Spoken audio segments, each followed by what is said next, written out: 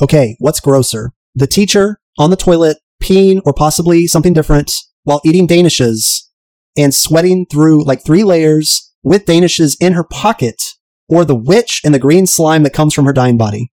The teacher. Easy. That's gross. And she's real. I mean, I wish that I was eating Danishes, but not on the pot. Not on a school pot. You know what I'm saying? Not on any pot. Not in a pot while wearing pantyhose and old grandma shoes. And then she drops the papers on the floor of the bathroom tile, never washes her hands, and she's leaving half-eaten food in the cafeteria. She is fucking disgusting. I'd be eating the pudding and the cookies and the rolls. Ooh, those are so good. All right, when I said the redhead, the fat redhead from the Sandlot, I wasn't talking about that kid. Told you. Yep. I am so scared. I think I'm going to eat some marshmallows to sate my fear. I'm scared of eating marshmallows. Because of the pajamas? They just gross me out. I like the pajamas, but not the insides. Fucking disgusting. Gross.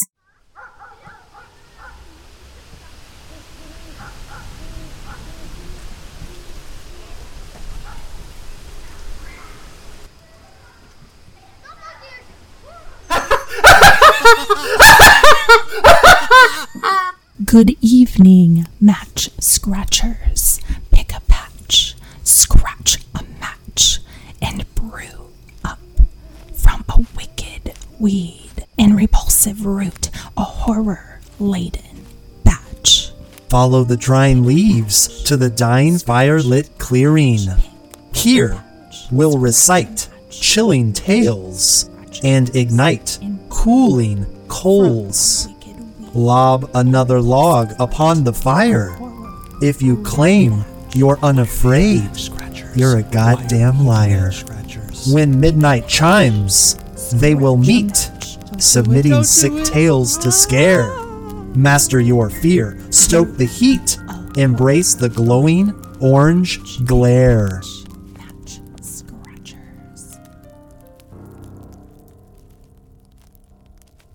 Match scratchers never fear. Dr. Red Devil with a ruh, and falsetto, no mister, accent on the toe are here. Lock up what will easily scare. Sequester that which you'd rather not share. That foreboding fireside rustling in the thicket was likely only a bear. Like Blake and his leper colony, in John Carpenter's The Fog, by Campfire we conspire. Tonight, can you hear the bagpipes over the deep dark grave of blind Paul when Sean types? Or are those wails, moans, and pleads from the Bookish Babysitter's book brought to adjust the attitude of he who gripes? Good evening, match scratchers. When midnight chimes, we both will meet. Podcasting slick, sick tales to scare. Master your fear, stoke dying heat. Embrace the coal's glowing orange glare. I am falsetto, no mister, accent on the toe, and this is Dr. Red Devil with a ruh. Welcome to Campfire Scarytales, where our campsite will affright till morning light. If you once enjoyed, still enjoy, or will enjoy henceforth and in perpetuity, Nickelodeon's very own Are You Afraid of the Dark broadcast that terrified tot and teen alike in the early 90s, then you will feel right at home on the Forsaken Rocks, atop the speaker's stone throne, while occupying temporary, nocturnal space in this chillingly convenient clearing, where fellow match scratchers meet to pour tales of terror upon an open flame. These terrifying testimonies are far from tame. The most unnerving, unsettling, and upsetting scary tale wins the game, and striking matches, along with striking deeply into your core fear gland, proves their aim.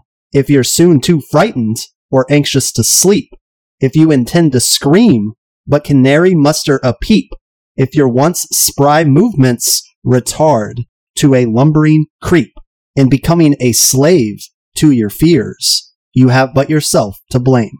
Today you are tricked or treated, depending on your point of voodoo, with our 5th submission, Tale of Terror. Between midnight and first light, strike a match and a new batch of dismaying and anxieties not allaying tales hatch. The goal is to the last told tale outmatch and leave the loser to the victor begging for a rematch. With that, match scratchers, sleep deeply and remember to your bedroom window latch. Podcasted for the auditory approval of the Match Scratch Society, we whisper through the mic our fireside submission sometime between midnight and first light of Campfire Scarytales Submission 5. The Bookish, Dreamy Matchstick Machine Society. Babysitter or Nightmare Transmitter. Read to escape. Type for your life. Medieval Machine and Evil Extremes. Dream Machine, Bookish, Babysitter. I remember these episodes well. The patter of rain, the banging shutter. This spooky green glowing type is worth the hype. More a ghostwriter than a typewriter, for you will read to escape and type for your life. Paul may be blind, but he can hear the rain patter in his shallow-ass grave. And if you seek his resting place, you're in a bind. The Tale of the Dream Machine is the 5th episode of the 2nd season of Are You Afraid of the Dark, as well as the 18th episode in total. Dream Machine, July 17th, 1993. When I was young, I used to dabble on my parents' typewriter. It was heavy as shit, and it really seemed expensive. It's no wonder that I believe in Stephen King's Misery, at least in the film. A typewriter was used to kill one of the characters, possibly Kathy Bates. But a typewriter was heavy, and it was kind of nifty, but compared to a keyboard, it's no contest. My parents didn't have a typewriter, or if they did, I never saw it. I've always liked typewriters, though. They're interesting. They're cool. There's now a Lego typewriter. Yup, I want that. And I believe a lot of them are probably worth quite a bit of money because of the nostalgia factor, or maybe they were lingering editions, or perhaps they're all that remain of a certain product. Yeah, well, I don't have a typewriter memory, but obviously this one involves writing a story. And I used to get, now that I'm older, in hindsight, I know it was anxiety. But I used to ask to go to the nurse because my stomach would hurt so bad every time the writing lady would come to prepare us for the TOS test, which is the state, for those of you non-Texans, growing up, that was the state standardized testing that we had. And so we had this writing block for an hour where she would give us a prompt in a certain type of composition. And I hated it. I don't know why it gave me such anxiety. I'm not sure. Maybe I had actually seen this episode and I blacked it out, and that's why I had anxiety. This is your elucidating excursion into nocturnal, appreciative as it is secretive, submitted and approved trivia. This features the first on-screen kiss between characters. There was almost one in the Tale of the Midnight Madness before they were interrupted. Now, hold fast. Midnight Madness will be a future Campfire Scarytale. The only time someone other than the story's creator was the one telling it to the Midnight Society. It was Kiki's story, but Gary read a typed version of it since she had laryngitis. Question, Dr. Red Devil. Do you like when they mix it up like that and they break script just to kind of keep things interesting? Yeah, plus in this one it works because at the end, it all comes full circle. It's inspired by Stephen King's short story, Word Processor of the Gods. That is now 2 Stephen King references. I wonder if there will be a third. Joel Gordon, who portrayed Billy, would later reappear in the series again as Josh in the Tale of the Long Ago Locket, which will also be a future Campfire Scarytale. Why? Because it's good. And it's also got the guy from Boy Meets World, as you recall. Will Friedle. Tim Post, who portrayed the black robe figure. You might recognize him, probably not, as he's completely cloaked in black. He would later appear in the Fire Ghost episode, which we have already covered, and it was fucking fantastic. Dr. Red Devil, as she is a doctor, was quick to notice a couple of continuity errors, which she will now read. Oh, yeah. I was so proud of myself. Okay. So Sean is typing a story about the Halloween dance. And on the typewriter, if you read the story that's showing on the paper, he's writing about Blind Paul. But that's a story that he hasn't even invented until a few scenes later when he begins to write it out. So I was so pumped about that. When he first uses the typewriter, he starts typing the Halloween dance. But then he ends the story. You see, it's clear that it is Trapped that he has written, but he doesn't start that until later. So basically, the point is... they fucked up. totally. So I'm sure the kids didn't mind, though. We are now at the campsite of fright. Technically, Gary is reading for Freaky Kiki's written story. This has never happened before. Kiki is late, but we will give her a pass because she has laryngitis, which I've basically had for a few weeks now. And she found a typewriter in the attic, and she decided to type her story on it. So Gary will read it. But beware, once a story is written, it no longer belongs to the author, but has a life of its own. She whispers, submitted for the approval of the Match Scratch Society. I think that a lot of these prologues, the moral of the story that they're kind of alluding to at the beginning, I think some of them are rather profound. I'm impressed with these teenagers' ability to speak such eloquent truths. The drinking game for this one, every time Sean is seen in a ridiculously clashing optical illusion blend of tie and shirt, and or anytime the teacher stuffs her fucking face in a disgusting manner. If you go the teacher route, you will be sloshed. Make no mistake about it. The Tale of Terror. Okay, this dude is pretty cool. He is the friend of Sean Hackett. He sleeps in class. That's how cool he is. Did you ever sleep in class? No, I never slept in class. I was always at the front of the class. I did that once. I was sitting in the back of the class, and it was an early morning class at community college, and I would nod off on occasion to the dry, boring-ass professor. And finally, after doing it 3 times or so, I saw on a paper that I received back on the top left was written, sleeping in class will not be tolerated. That's like in the movies. Yeah. So take a drink, though, because this teacher is eating a donut immediately. And the donut looks very tasty. That would be me if I was the teacher. I'd be eating donuts, kolaches, name it. I'd be eating it. It seems Sean is a struggling writer, and he can't quite hack it. See what I did there? Jennifer Johnson. Yes. This is like the gal in Ron Burgundy. JJ. She is the cock of the walk. She's the belle of the ball. Anchorman, Ron Burgundy, Veronica, whatever. I can't remember her name. Veronica Corningstone. Yeah, it's the same thing. This girl is like a hottie. She's desired, and she's way out of the league of most of her potential suitors. She also has very penetrating eyes. I will say she is probably one of the most attractive people in these stories that I have seen thus far. The teacher reads, I am sent with broom before to sweep the dust behind the door. I like the rhyme. The student's assignment, write a short story, motherfuckers. Topic, you pick, but it has to be 2 pages long. That's a lot when you're in middle school, but getting into high school, I mean, come on, 2 pages? That's like 15 minutes or less. Now go away, she says. I like this teacher. She's sassy. Again, the tie shirt combo, yikes on Sean Hackett. Optical illusion, take a drink, because he looks terrible. Well, very 90s, I'll say. Now there's a danger sign on the stairs. It says danger of Sean's house. Immediately, his best buddy starts walking up the stairs because he's risky. He's like a Tomb Raider, as it were, and he falls through. It's kind of like the scene in the film Frequency, which is a good one, but he falls through and they find this nook under the stairs that has a lot of disturbing information. There's an old typewriter. There are macabre clippings, newspaper clippings from yore about a missing author and some mystery surrounding this state of affairs. But the ham radio in Frequency was found under similar circumstances. October 13th, 1932. New mystery novel by James Ellington, writer and inventor. I like this part of this story because it reminds me of Laughing in the Dark when they're looking into Zeebo the clown and what befell him. But it also takes me back to The Tale of the Prom Queen when they're looking at the microfiche, microfilm in the library that seems to be very close to a country club that's close to the cemetery. National is the brand of the typewriter that Sean decides to start using. And suddenly, as he's typing, there's a Halloween dance. The music is very Are You Afraid of the Dark, if you will. It might as well be their standing score music or theme music whenever there's something happening before something terrifying.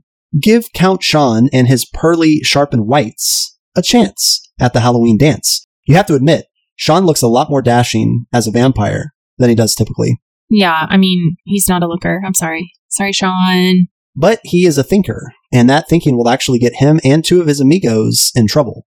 But Jennifer Johnson is like a gypsy or a princess, possibly a Persian princess. I don't know, but there's a crescent moon on her mask, which leads me to think she's a Persian princess.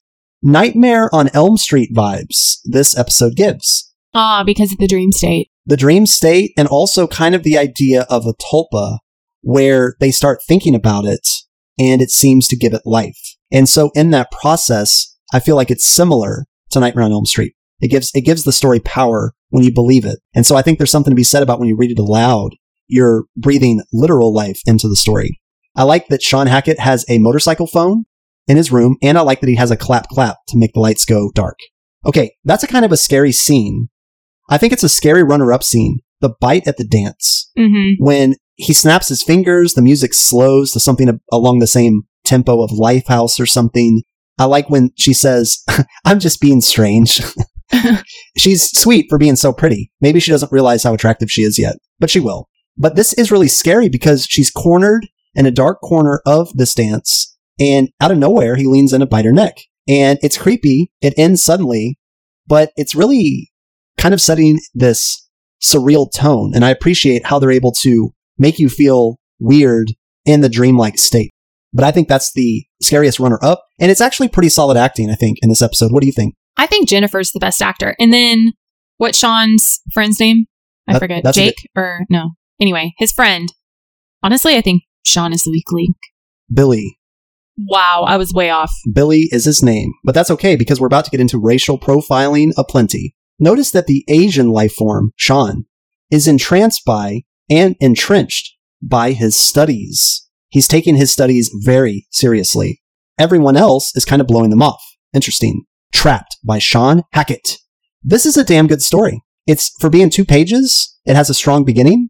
It's about a guy trying to find this grave of blind Paul at night in a cemetery. It's very disconcerting. It's very gothic, and I like that. I also love the scene that follows. So as he's typing trapped, Billy is dreaming. What a dumbass for falling asleep at this moment. But now he's in a cemetery with a flashlight.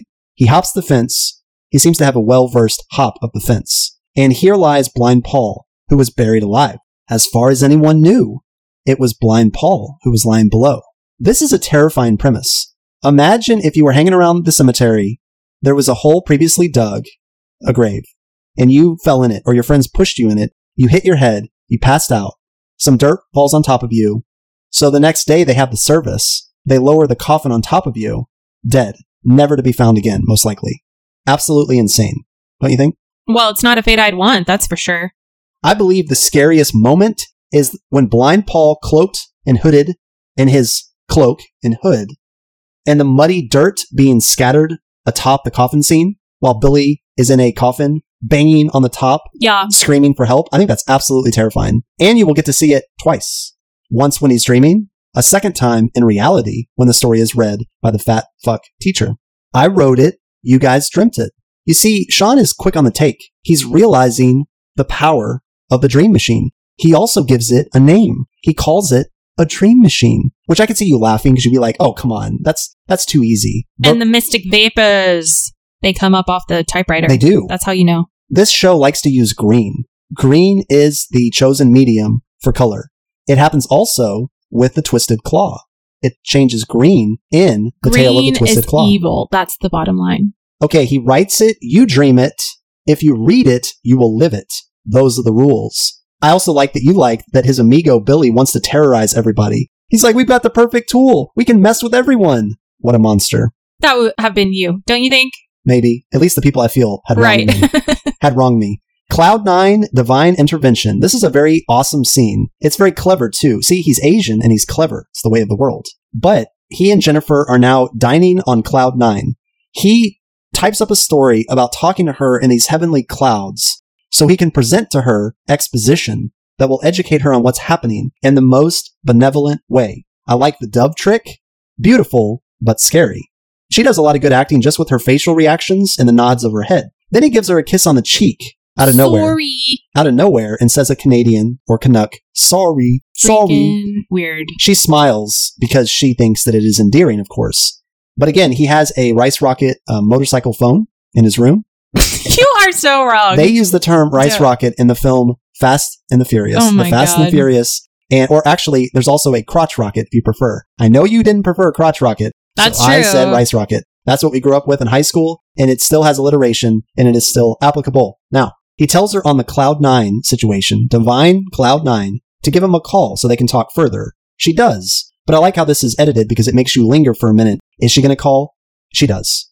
3 o'clock, turn those papers in, says the Danish swallowing teacher. The papers. Turn in the papers. Now the green glow stick dream machine is growing mighty bright and green. This means trouble is about to ensue. What did we just realize? What did these characters just realize? You don't have to be sleeping.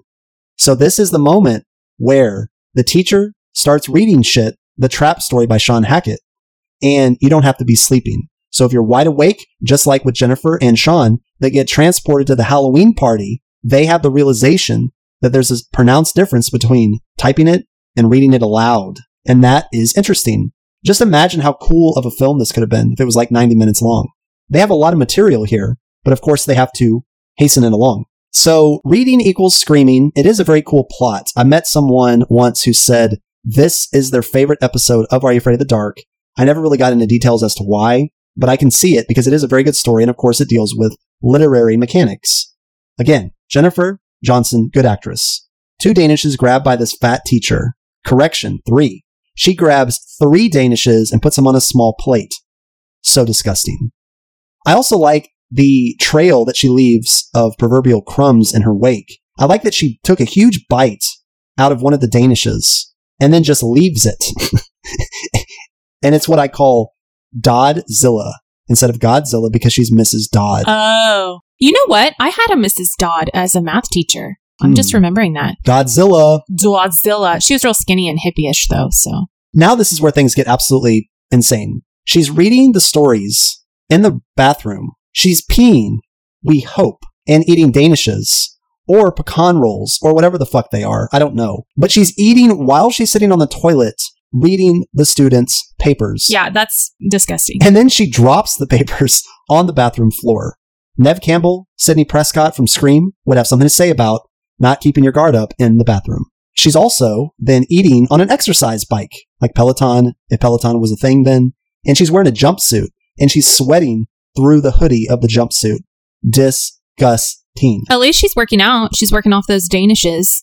These greasy breakfast confections are also in her hoodie pockets. Disgusting. But because Sean Hackett can hack it, he has Jennifer read aloud a revision story, which basically says they never found the typewriter and none of it ever happened, etc., etc. And magically, Billy is brought back. They're all standing there, happy and content with their recent activities. And then Miss Dodd pops into the class and she is a little taken back, even though she's put away like 6 or 7 pastries in the last 15 minutes. It is a good ending. All are satisfied, especially Miss Dodd with her overindulged gut. And there's no looming terror. It is actually a very benign ending. All are safe. Now we're back at the campsite. As Gary finishes reading Kiki's story, David says, "It was great." Betty Ann asks what happened, but notices suddenly Kiki is gone. Frank finds a paper written on the typewriter, and it reads, "The Headless Warrior chased down each of the Midnight Society one by one until they were too tired to run." Frank just laughs. He's like, "Yeah, right." Gary laughs, and so does Betty Ann and Kristen. But then they get up one by one and leave as Gary puts out the fire. That's actually one of my favorite post-story reading endings because this pall of fear is shown on all of their faces. The fire is put out by Gary, typical conclusion of the conflagration. Smokey the Bear would be satisfied. Now it's time for the oral moral, or the unholy grail of the tale. If you have the hots for a green-eyed gal whose first and last name start with the same letters, it is less creepy to stalk her on the cloud than to invade her dreams and invite her to an actual dreamscape cloud. Of course, they didn't have the cloud then, but you get my meaning. Stuffing your face with Danishes whilst riding a bike is not a passable attempt at recycling, rather an act of caloric and bodily dysmorphic lunacy. Some stairs are meant to be stairways, gateways to heaven or even terrestrial ascension. Others lure you deeper down into a basement of hell. Either way, heed stairwell warning signs. Lastly, instead of inexplicably seeking the open dark grave of a blind man you don't even know, might we suggest simply sending a condolence card to their next of kin through snail mail? Wouldn't that make more sense? Red Devil, Doctor, how much did you enjoy this episode and why? Okay, I'd probably give this one maybe a 6. I did like it, but in the grand scheme of things, and if I'm holistically looking at the episodes that I enjoy, this one's lower on the totem pole for me. What could have spruced it up a bit for you? I don't know. I mean, I did like the concept, and I do agree that it was scary, the whole thing of potentially being buried alive, but... Did you think that maybe the tone was a little uneven? Maybe, like, not necessarily campy, but... Because obviously I love that werewolf episode, but I don't know. I guess I wasn't scared enough, maybe. Okay. The logs may be wet, but are you drunk yet? Is your horrifying future set? Today, Ricky Winter will read to escape. But how the fuck can you escape what you've read or are currently perusing? Is Belinda a real witch, or is it just a duplicitous doppelganger switch? The Tale of the Bookish Babysitter is the 6th episode of the 3rd season of Are You Afraid of the Dark, as well as the 32nd episode in total, February 12th, 1994. Now, it's my understanding that you enjoyed this episode more than Dream Machine. I really did enjoy this episode. And Billy's hilarious. When I was young, I enjoyed the shit out of having babysitters. They were always female, they were always about 3 years older than me, and they were usually cute. And the reason I liked it was because when I was young, I demanded a captive audience. When you were young? What are you talking about? Because I had the energy like the Tasmanian devil then, and I had what I called a financially forced captive audience. And interestingly enough, while I don't believe I watched this episode in the company of a babysitter, that would have actually been quite apropos. I did watch at least 2 episodes of Are You Afraid of the Dark live with a babysitter at that time. Well, you just gave me an idea to start making you pay me to listen to you. That would be awesome. I actually have a babysitter story where I had this friend who I was in Girl Scouts with, and she had an older sister, and she came over to babysit me and my brothers. She brought the book Jumanji with her, and we literally acted out all over the house. Like, as she was reading the book, we acted out Jumanji. Like, we were pretending. So, I mean, this is a pretty much a literal memory that goes along with this episode. Other than the fact that, of course, animals weren't coming out like they were in Jumanji, but we were using our imagination. I don't see any credit given.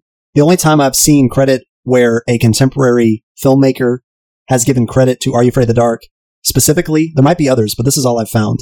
M. Night Shyamalan gives credit for The Sixth Sense in a connection to the episode The Tale of the Dream Girl.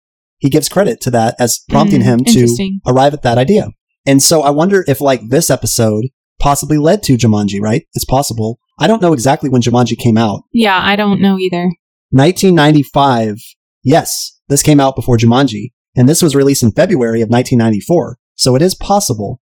This is your elucidating excursion into nocturnal, appreciative as it is secretive, submitted and approved trivia. At the end of this episode, the Red Book presents a title and author that was previously blank. The words are The Dark Tomb by Ricky Winter, demonstrating that the young man learned the lesson taught by Belinda. The book Belinda first opens is called The Dragon by Candy Close.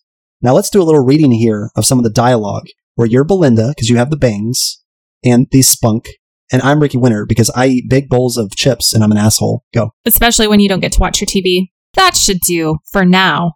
For now? What do you mean for now? Make it go away. Sorry, can't. You can't?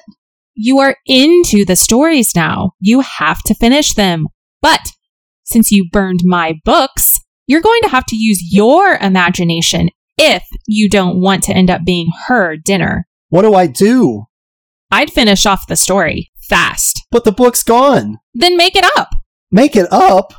Sure, go for it. It's your story now. Belinda, there's a... Night in your bedroom and a ghost in the hall. I know.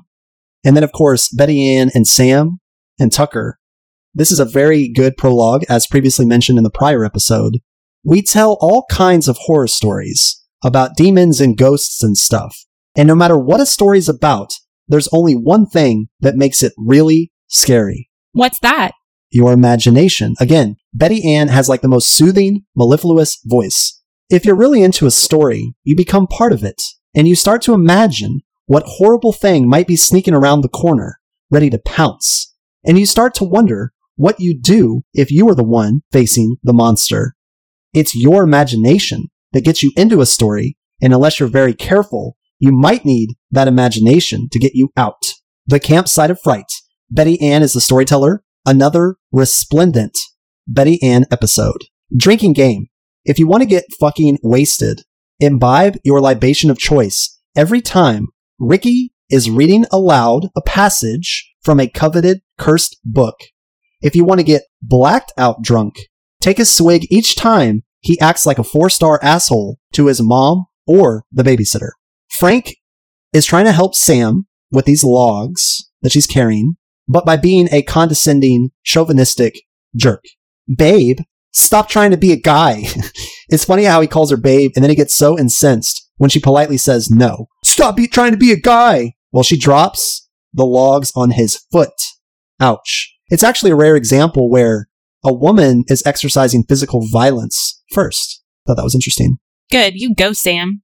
Making a mess, Frankie. Well, Frank does not like to be called Frankie, as we will instantly learn. Betty Ann, who sounds very Canadian as well.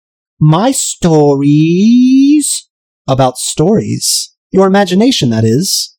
We have to ask, what is scary? The Tale of Terror. Belinda is that babysitter for kids who hate babysitters. This is spelled out immediately. I call her Little Black Riding Hood, as she's not in a red hood, she's in a black one. But it's really a tweed cloak, as it were. I think she's cool as shit instantly. Didn't she make a lasting impression the second you were introduced to her? Yeah, and her hair was cool as shit. The book is screaming that she drops after she leaves one of her baby sits. And I'm thinking, what the fuck is going on? Why is the book screaming as it is turned open? And yes, cool hair has Belinda. Some of the sharpest, longest bangs in history. Now this guy, Ricky, it's a lot of chips for this tubby lardo. It reminds me of the redhead in The Sandlot. The catcher? Oh, yeah. I thought you were going to say me, honestly, when you said redhead, so... No, hair is involved for sure, but no, he was a smart-ass, loudmouth, and he was chubby, and he was great. That's what came to mind, The Sandlot. Mom, I'm 12 years old. Now he's watching TV, some sort of The Living Dead, Night of the Living Dead type program. I have imagination. Basically, the mom explains to Belinda, who arrives promptly, he's going through a phase. And then Belinda suddenly says, I'll fix that. Mom's like, wait, what? She's like, are you leaving yet? She basically kicks the mom out of her own house, and it's fucking hilarious. Ricky explains as he's asked by Belinda about his shirt, as it has a sword on it, and it says the word severance. It's a metal band, and then he cuts himself short. I don't want to know you. Now be careful. She plays a trick with the remote. The hand is quicker than the eye. She wands it, and it disappears. Where did it go? She's magic. She's a real witch. I think it's actually an act of cruelty. Belinda, you're being very cruel because you know he's a fat ass. And if you take his remote away, he's never going to walk to the TV to turn the knob. Ever, never. Man, he says, you're the strangest. Aloud, please. So she brings this bag of vademecum, which is a Latin term for something that you carry with you at the ready, like a journal or a diary. But she values these books, and they all tell a story. And I like that it's just the two of them in the living room, and I like what subsequently happens. This is a scarier episode than Dream Machine, don't you think? Yeah, absolutely. And there's a lot more going on. I definitely like this one better. He starts reading aloud, as she prompted him to do. She's also very sure of herself, and she's also very sly. She also seems to have patience, because while she'll get a little bit peeved at this twerp, she maintains a strong front. But he starts reading late on a dark, moonless night, and the lights are actually flickering in the home as this is happening. But because he's a dumbass, he doesn't even realize it. And then there's banging on the door. This is creepy, okay? I thought the Dream Machine concept was creepy, but this is why we coupled these two episodes together. Because right. Dream Machine deals with bringing a story to life. Same thing here. Right. Well, now we have the scariest runner-up scene. When Ricky starts reading and shit starts happening for real, the flickering lights, the rapping on the door, but really when it segues, when he starts walking down the hall, and the door opens behind him, and it's a tall, ghostly figure in like a black outfit, scared the shit out of me. Still does. But I also think one of the scariest runner-ups is Belinda the Witch Switch. And it reminds me of several episodes of Are You Afraid of the Dark, where things are not what they seem, and someone is not them. Believe me, I know boring. Well, we believe you. Now, the king's sword on his shirt will have a significance, as we get later in the story. But this shit that's happening behind him, when the hand is reaching out from the darkness as he's reading another book. But Ricky isn't the most literate cad. He struggles with the word melancholy. He struggles with it hard. I mean, at 12, I might have as well. But Belinda saves his ass, pronounces it for him, and he gives up on that book because it's too many words. I think his intelligence or his lack of intelligence was insulted, so he throws that book away. But she gives him some very fortune cookie advice. Once you start a book, she's kind of smirking, you should really finish it. I don't know why he's not listening to her by now. Again, she totally ninja'd the remote control, okay? And then this is probably one of the best rejoinders in the episode. Good thing you're not me. What a dick. Yeah, that's like every 12-year-old ever. Yeah. So the door opening behind him happens now. Nope. Like that Jordan Peele flick. Nope. Now he's in his room. He's annoyed because there's a shadow over his little, I don't even know what it is. It's like a... It has to be a Nintendo, like the old original Nintendo. Game Boy? What that yeah, Game Boy. Okay. Yeah. Well, maybe, but it looks like even like a poor man's version of that. I don't know, because I had a Game Boy, and that's not what it looks like. Maybe it's a Canadian Game Boy. I don't know. But he's playing this stupid game, and then a knight attacks him, similar to the episode The Tale of the Pinball Wizard. But... Ooh, love that one. Can't wait till we get there. I mean, we'll get to that. But this knight cuts his pillow in half, and that pillow is filled with feathers. I don't think all are, but some are. Because remember you go to the store at H-E-B in Texas, and they would be doing that, like that bamboo pillow shit? Oh, yeah. Mm-hmm. But I always wanted one of those. Look at what you made me do, he says right before this. He's a dumbass. This cloaked holy man looming and hovering towards him, absolutely terrifying. But as terrifying as it is, I don't know. I mean, I guess it's kind of a three-way tie for scariest. I think the knight attack is very scary.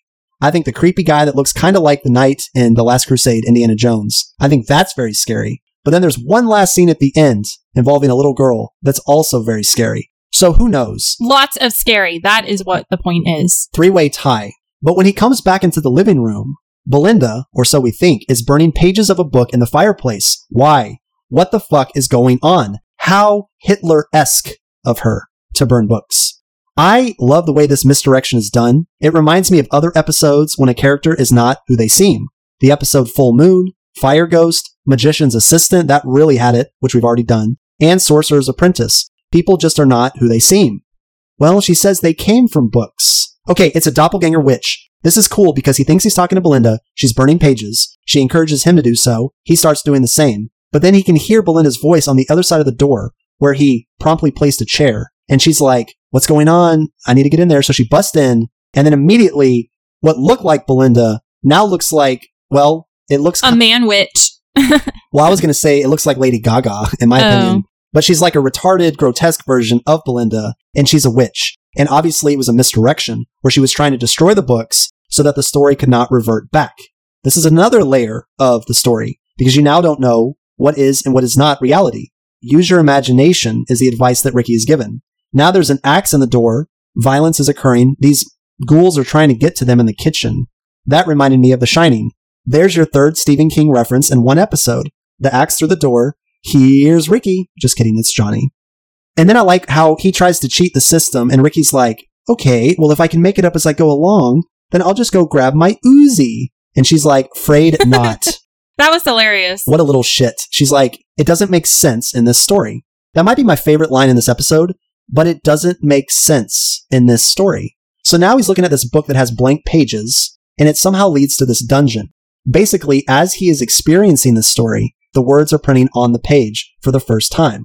But he has, don't forget, he's got his sword and his Severance t-shirt. A knight disappears to the rubble because a knight is attacking him, and this really cool set piece of this dungeon, which could have just been some old cathedral or something in Canada. As you know, there's a shit ton of those. We've seen some in Canada. Quebec City, to be precise. But much like the Silent Servant, who kind of melts into the ground out of his own scarecrow cloak costume, once he reveals his sword shirt that says Severance on it, the knight kind of falls into the ground like the Silent Servant's death. But then there's this little girl. Mr. Sir, please help me. Well, Ricky maybe is not as dumb as I thought. He's reading this and he's figuring something out. She seemed out of place or from another story. Put down the book. The little girl is in fact the doppelganger witch switch. Dun dun dun. Because they never properly dealt with the witch, so this is very plausible that she would reemerge. Okay, he slashes her with the knight's sword. We get green goo slime coming out of her thorax. She's dead. Just like the woman in white in the pilot of Supernatural, where she just kind of disappears into this puddle of water or whatever. In my opinion, it's a similar death. But this ghost that Ricky will ultimately be anointed by reminds me for real of the knight in The Last Crusade, Indiana Jones. He chose poorly. Ricky chose wisely, possibly, and finally following Belinda the babysitter's advice. The story's almost over, and there's mention of willful ignorance, and the mom comes home. Ricky has actually been reading with Belinda, much to his mom's, astonishment, really.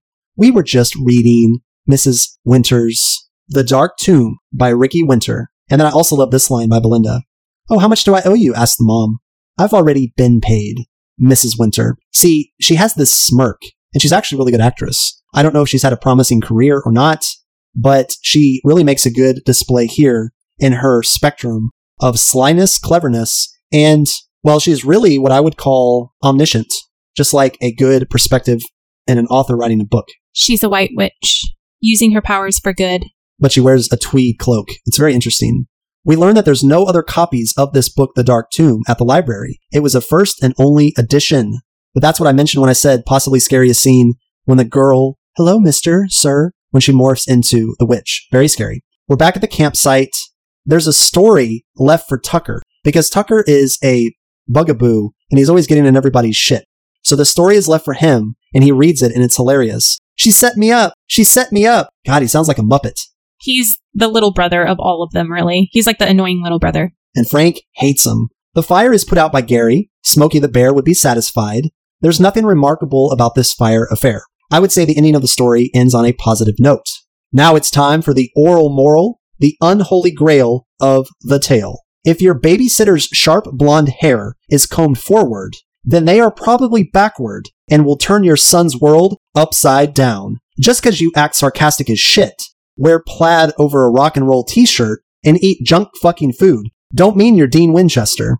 From Supernatural, of course. If your babysitter can make your TV remote disappear and stares at you with her penetrating eyes when giving advice, I recommend you do as you are told. Beware of small female foundlings in dungeons, particularly when they are out of place from another story, and especially when they call a 12-year-old Sir. Red Devil, how much did you enjoy this episode, Doctor, and why? I'd say this one would be a solid 9 for me. I just really enjoyed it. I thought it was entertaining. It was scary. It brought back that nostalgia factor. Really, the only thing I didn't like, the witch, I thought was kind of gross. But other than that, effectively scary, though, I'll say. For being 22 minutes, I think it's a solid plot, and they took it in a creative direction, or 3. The logs may be wet, but are you drunk yet? Is your horrifying future set? I can tell you that for consistency purposes, I enjoyed the Dream Machine more than this episode when I was a kid, and I still enjoy Dream Machine more. I guess just because the typewriter is kind of the glue holding it together. And I like Sean Hackett. I was rooting for him. And Jennifer Johnson. Do not easily scare as we declare this 5th 2-parter episode of Campfire Scarytales concluded. Dr. Red Devil with a ruh, and I have, in fear-inspiring machinations, colluded and terrified your insides unless it is we who are deluded. Collect your new batch of Match Scratcher sheep, find a cold rock seat to warm, poke with your makeshift spear the waning fire, roast those mellows before they exceed their shelf life and expire. Master your storytelling and your fears upon this pyre, and await with deathless, breathless anticipation your next Campfire Scary Tale with Campfire Scarytales Submission 6. The Twisted Calling Prank Clawing Society.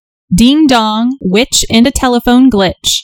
Crank calls and leg break falls. Phone police / Twisted Claw. Can we agree that we both love both of those episodes? Yeah, I don't know how I'm going to rate those against each other if we're doing that. That's tough. Mm-hmm. That is that's one of my favorite combos yet. Phone police, Twisted fucking Claw. Get your shit together. Prepare yourself for one of the greatest duos ever. Your host, that's falsetto, no mister, accent on the toe, and co-host, Dr. Red Devil, with a ruh. Until next time, Match Scratchers. It's the most fun at this secluded park when swapping Campfire Scary Tales after dark.